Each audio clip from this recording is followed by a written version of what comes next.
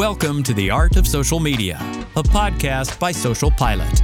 We host in-depth discussions with world-leading social media marketing experts that will help you discover the techniques, strategies, and skills you need to use to grow your business using social media. Now, here's your host, Tejas Mehta. One of the things I also learned is you mentioned about having your employees share stuff on social media around the influencer campaigns. So is there a healthy part of employee advocacy as well happening? Yes, absolutely. So we utilize an employee social advocacy platform. It's something that I've done at all of my previous companies. And we use that as essentially a clearinghouse of sorts for all of our content that we're producing, all the content that even other teams produce, whether it's upcoming webinars or say press releases or awards or anything that in a way has a landing page that makes sense for our employees to communicate. And we put in sample messaging for them, a couple options for Twitter, something for LinkedIn. But we also encourage the employees to develop and utilize something of their own, right? Don't just click share. And now if you look in LinkedIn, you happen to be, following only Demandbase employees, everything looks the same. So, but we do provide them the social card, the article, if there's a video, we put it all neatly packaged because at the end of the day, we're the ones that essentially know about every single piece of content that leaves the company into the public domain, just by the nature of what our team does and produces. So no one else does. If you go onto the sales side of the house, maybe they know that there's an upcoming webinar because their boss is a guest speaker on it, or they were part of this program or this ebook or whatever. They were a host on our podcast with one of their prospects. No one else knows everything.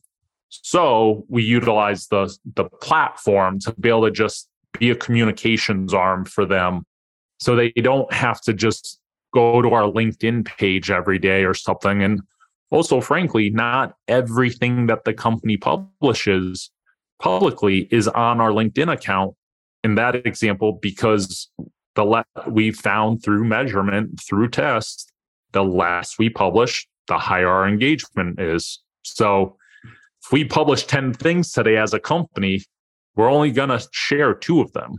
The rest of that is going on our social advocacy platform because maybe for me as an employee, something in there actually I know will appeal to my audience.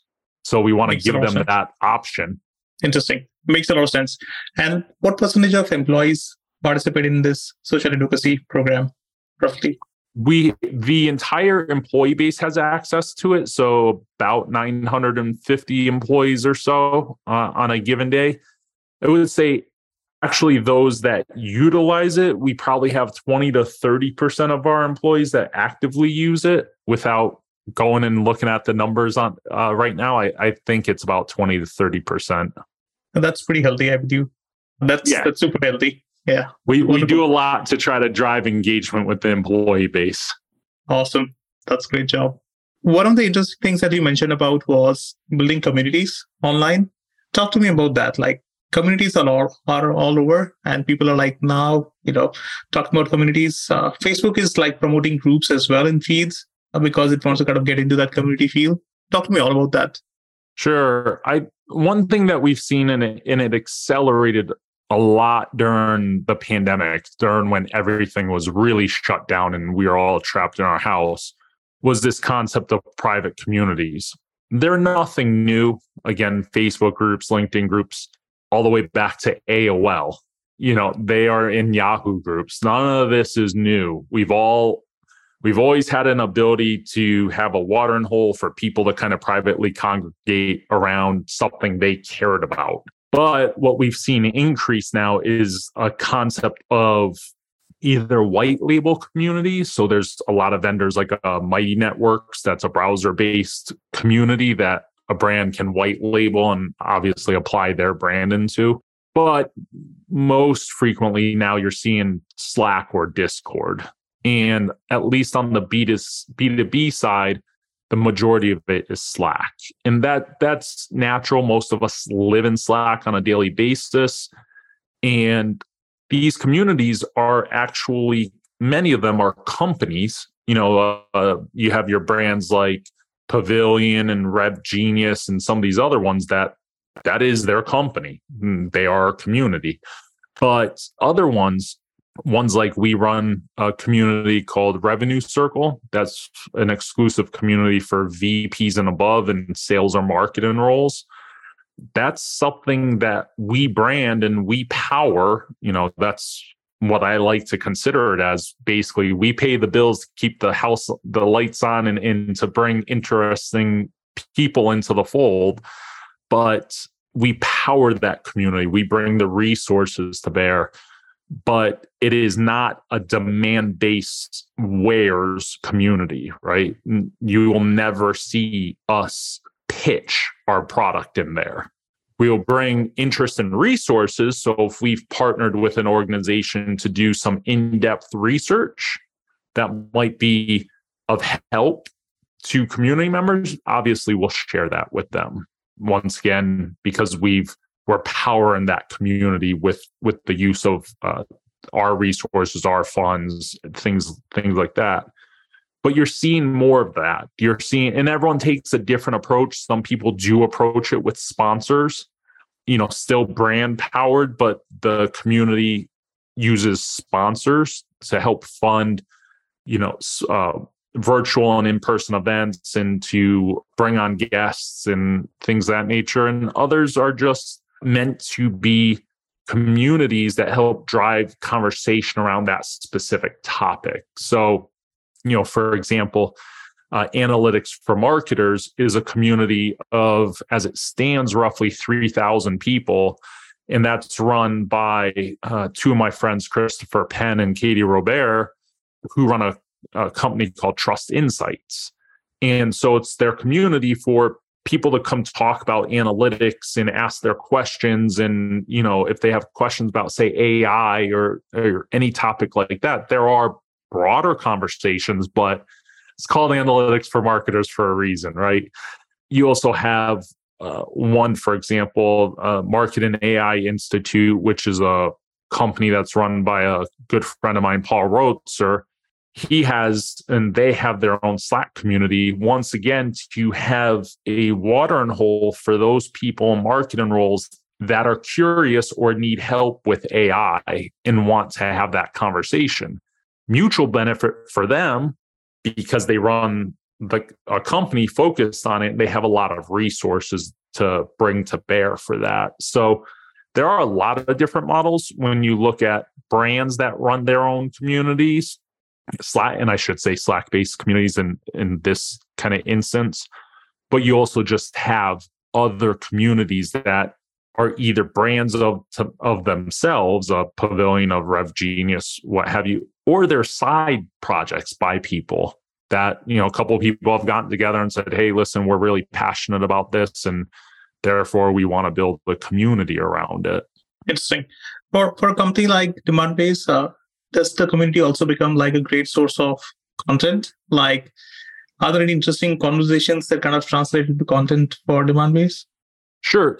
We've asked and engaged our community members in things like writing blogs for us or being part of our podcast. We'll do more of that. But the reason why we do that is, once again, this concept of powering it or bringing our resources and capabilities. So, it's a benefit to them to be able to utilize our blog to help their thought leadership and help their voice. It's a two-way street. We gain more content, especially from a third-party source that's not just someone from our company spewing about some topic, right? But it helps give them another platform besides maybe their website, their company or whatnot. So we definitely do that, but it's not to utilize our community members just to create content, like almost unpaid employees, right? We're not using them for that, but where we can provide our platform for them, we absolutely do. But I focus a lot of our time on helping to identify and secure relationships for virtual events that the community has asked for or has interest in. So, for example, we just ran AMA with Anne Hanley a few days ago, and every attendee was getting a copy of her book, her new book, Everybody Writes, the second edition of it. So that was us being able to bring some value to the community, leverage a relationship, and also, provide books. Then a lot of conversation around AI. So we're holding a session on AI. Personal branding and utilizing LinkedIn to, maximize it. There was a lot of interest, a lot of conversation, a lot of asks within the community. So we're bringing in an expert around that. So we try to, do things that aren't in a silo of sorts, right? Kind of pose the question, throw it out there. If there's the right amount of feedback, then we go and find the resource or go implement whatever that is, because otherwise your community is not going to be responsive if you're just trying to push and shove what you think will be helpful to them or what you think will engage them. Makes a lot of sense. So sounds like running community is a lot of hard work, requires a lot of moderation and constant give rather than ask. If you could see my to-do list, nowadays at least 50 to 60% of it has to do with something I need to do or catch up on within our community. The rest of it is admin, influencer, and whatever else happens to hit it for the day. But yes, there's a lot of work that goes into trying to manage and lead a community. Interesting. I also read that you're part of more than 25 communities online. Slack communities. Yeah. Where do you get the time, man? How do you manage that? Well, it's part of my job, so that I can always fall back on the fact that I need to spend time doing that. But, and I mentioned this in the post that you're referring to, we utilize the listening part that's actually built into Slack. And it's a feature that every time I talk to people, most people don't know is there, right? And it's simple. If you go into your preferences, you'll see it. There's a box where you can literally enter in keywords that you care to listen for, and you'll be notified. So that's how I'm able to scale myself across all those communities, right? As I said, I'm not active in 25, but I am engaged in 25 is the way I like to think of it, because I'm not there, in all 25 for an hour a day, checking in on that and liking this and sharing that. I'm active in a few, in probably 5 or so, 4, 5, 6. The 25 plus that I'm in, I engage, or I find people to engage when something pops up on the radar that, we want to be helpful with. So like the example I was mentioning before of identifying a customers that could comment on our behalf because someone has a question about the brand or the product, the solution, what have you. So by monitoring for that in a community that I'm not actively engaged in every day, I might see a question pop up around Demandbase and intent data, and I can work with our customer marketing team to work with a customer that we know is active in that community to then go pick up on it. So it's a strategic use of your time in community and putting it to maximum efficiency. That's wonderful. I'm going to go back and put in those keywords to all my communities that I'm online on. So yeah, I love it. It is more helpful than you realize. Wonderful. I'm going to try that out. Tell me your views on the future of social media. Where are we heading? Is TikTok eating Instagram's lunch, or is TikTok getting banned by the Congress? What's happening? I think that we'll continue to see what happens with TikTok. It's from a growth perspective, it's extremely fast growing. It's been on a hockey puck kind of up and to the right. We've seen it surpass kind of Google search and a lot of other things in such a short period of time for where people go to as a public social network, and people grow large audiences really quickly, both at the brand and the individual level. It's not just solely at the individual level. But with TikTok, we do see government stepping in at different levels, mostly at state level right now. But, it is in front of Congress, and Congress has come out and stepped up and banned it across devices. The government has banned it across federal devices. So where that will go, if I had to bet on it, I think, we'll see the demise of TikTok sooner than later, simply because it will just see increasingly get banned, right? So do I think that Apple will ban the app from people using it? No. But you are seeing, for example, because Texas banned it from all public universities and state, places. I read somewhere that the University of Texas, because they're a state institution, banned it. So anyone that's on their network can't access it from their phone. So if you're used to just using their Wi-Fi, for example, you're a student or a faculty member, you have to come off their Wi-Fi. I'm not saying that makes it impossible to use it, but you'll start to notice these little differences. Will a national brand start to say, nope, in our stores, we don't want to take that risk? I don't know. You don't know what's going to happen, but typically once you see the feds and, state governments step in and start to say, it's not safe for our networks, eventually you have big players as companies that will step up and say, we have 300,000 employees or something to worry about, and we have a lot of trade secrets and things that can't get out on IP. So it'll still be around, but I wouldn't be surprised if we see the continual ban of it take place. Let's wait and watch. Good. But overall, what do you think? Where is social media going? Like from a content perspective, is video going to rule like the future? Are we going to see some trends on AR, VR on social? Like, where is general direction heading? Sure. I think that yes to video. So I'll preface it with that. Yes to video. And the stats continue to prove it. What will continue to increase, though, as part of video will be vertical video. And it's something that you're seeing across all networks right now. I know it's something that makes some friends of mine grumpy because they prefer horizontal video in its kind of most natural form as something that, most of us have grown up with and are used to. But when you look at what TikTok and Instagram have done, we are used to watching videos now vertically.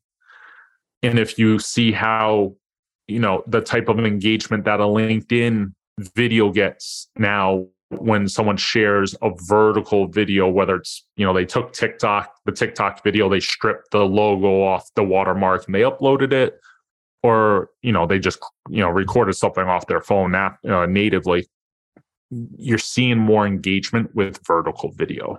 And I think it's just been what Instagram and TikTok has now trained us to do. It's, you see these networks kind of train you, right? Like, oh, I never would have sat here and watched 40 videos back to back and lost an hour of my life. Oh, wait, that's TikTok. It just ate up, past hour and, 30% of my battery. So, I definitely think it's vertical video. Video will still be popular, will still be important, but I think it will be kind of specifically vertical video. Interesting. How about Meta, like the VR world that they are trying to push? What do you think? Where's that going? In my opinion, nowhere. But I think that we've seen stories come out that even with them trying to force employees to use it internally, it's not working. There hasn't been adoption inside of Meta. So that will be hard, right? If you can't force your employee base to utilize it, and that's a technology you're investing in, certainly Oculus and some of these other tools that are out there, of course, Meta owns Oculus, but for video gaming or some of that sort of stuff, it's already shown that it's of interest and that's popular. Certainly Apple has over at Apple Park, they have some VR and AR stuff like that you can kind of almost see their campus with AR goggles on and stuff. I actually got to do that once, and it's a really cool experience. But Meta, I just don't think. I think that they put their money in the wrong place, and it took their eye off probably what they've been good at. I could be completely and utterly wrong, but that's fine. I don't do things also like crypto and NFTs and all of that stuff. I have a lot of friends that do. I like my money, so I've stayed away from that. So interesting. Good to know. So the favorite people that you follow on social media? Yeah, I think that, certainly some of the people that have continued to be consistent over the years, folks like Ian Hanley and Jay Baer, Gary Vaynerchuk is obviously usually one of the kind of big names that most people are used to. You're starting to see more AI influencers or people develop in influence. So Paul Rotzer is, again, like I said, probably one of the bigger names because he's been involved with this for years, and Christopher Penn has been focusing on it. But then I think when you look at areas like LinkedIn, what we've started to see is this rise of the LinkedIn influencer, that they have spent a lot of time developing influence on LinkedIn and developing their content and building their community and things. And so there you have people like Kyle Coleman, who's an SVP of marketing. You have people like Devin Reed, who's heads up content. Some people around those kind of circles, if you start to follow some of those circles, these different names come up. But those are the types of people like Kyle, if you follow him, and even Devin, who now work together, I should say, they come from a sales background and kind of moved into marketing. So a lot of their stuff, they reference, when I was in sales or when I was in SDR or when I led this organization. So it brings that sort of stuff brings a fresh perspective, I think, to marketing, to, the lens that you can look at marketing through. Because, say, for me, I've never been on the sales side. So they bring that interest in type of content to bear. Pure marketing, like I said, the Ann Hanleys, the Jay Bears, Gary Vaynerchuk, all the Gary and all those folks. I mean, they've been doing it for 10, 15 plus years now. Yeah. Awesome. Your 3 favorite books, marketing or otherwise, business, non-business, fiction, non-fiction? So business-wise, I'll say Everybody Writes by Ann Hanley. It's a encyclopedia. It really is. It's one of those books.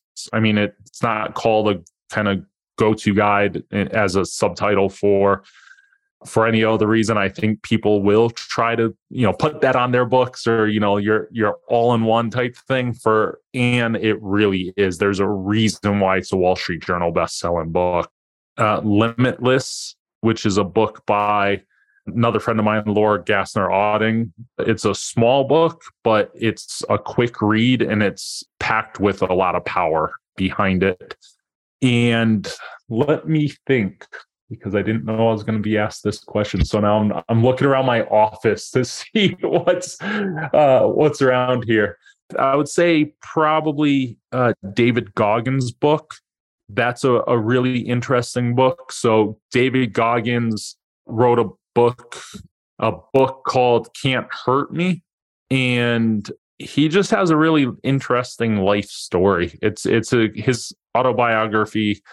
He talks about, going into the Navy SEALs and, he went from Navy SEALs to some other special forces units. he's like an ultra marathoner and broken all sorts of crazy records for like most pull-ups in 24 hours, things of that nature. It's just a different mindset of an individual. So if I had to pick three, I'd probably say those are at least the three that come top of mind the quickest. Interesting. Good to know. Justin, where can people find you online? Where can people follow you? Absolutely. It's pretty simple. Justin Levy, JUSTINLEV as in Victor Y, everywhere. It's always the fastest and the easiest way when you can secure your name across all social networks. Yeah, even on TikTok? Like, do we see Yes. Justin dancing? Okay. Yeah, Wonderful. no, you will not see me dancing, but yeah, it's Justin Levy across everywhere. Got it. Thank you so much, Justin. Really appreciate you hopping on the podcast. A lot of things to learn. I loved the influencer campaigns that you kind of talked about. I'm going to dig into it deeper and dissect it for myself. But thank you so much. Really appreciate it. Thank you for having me. The Art of Social Media is brought to you by Social Pilot. To find out more about Social Pilot and how we can give you everything you need to hit your social media marketing goals, visit socialpilot.co. And then make sure to search for The Art of Social Media in Apple Podcasts, Spotify, and Google Podcasts, or anywhere else podcasts are found. Make sure to click follow so you don't miss any future episodes. On behalf of the team here at Social Pilot, thanks for listening.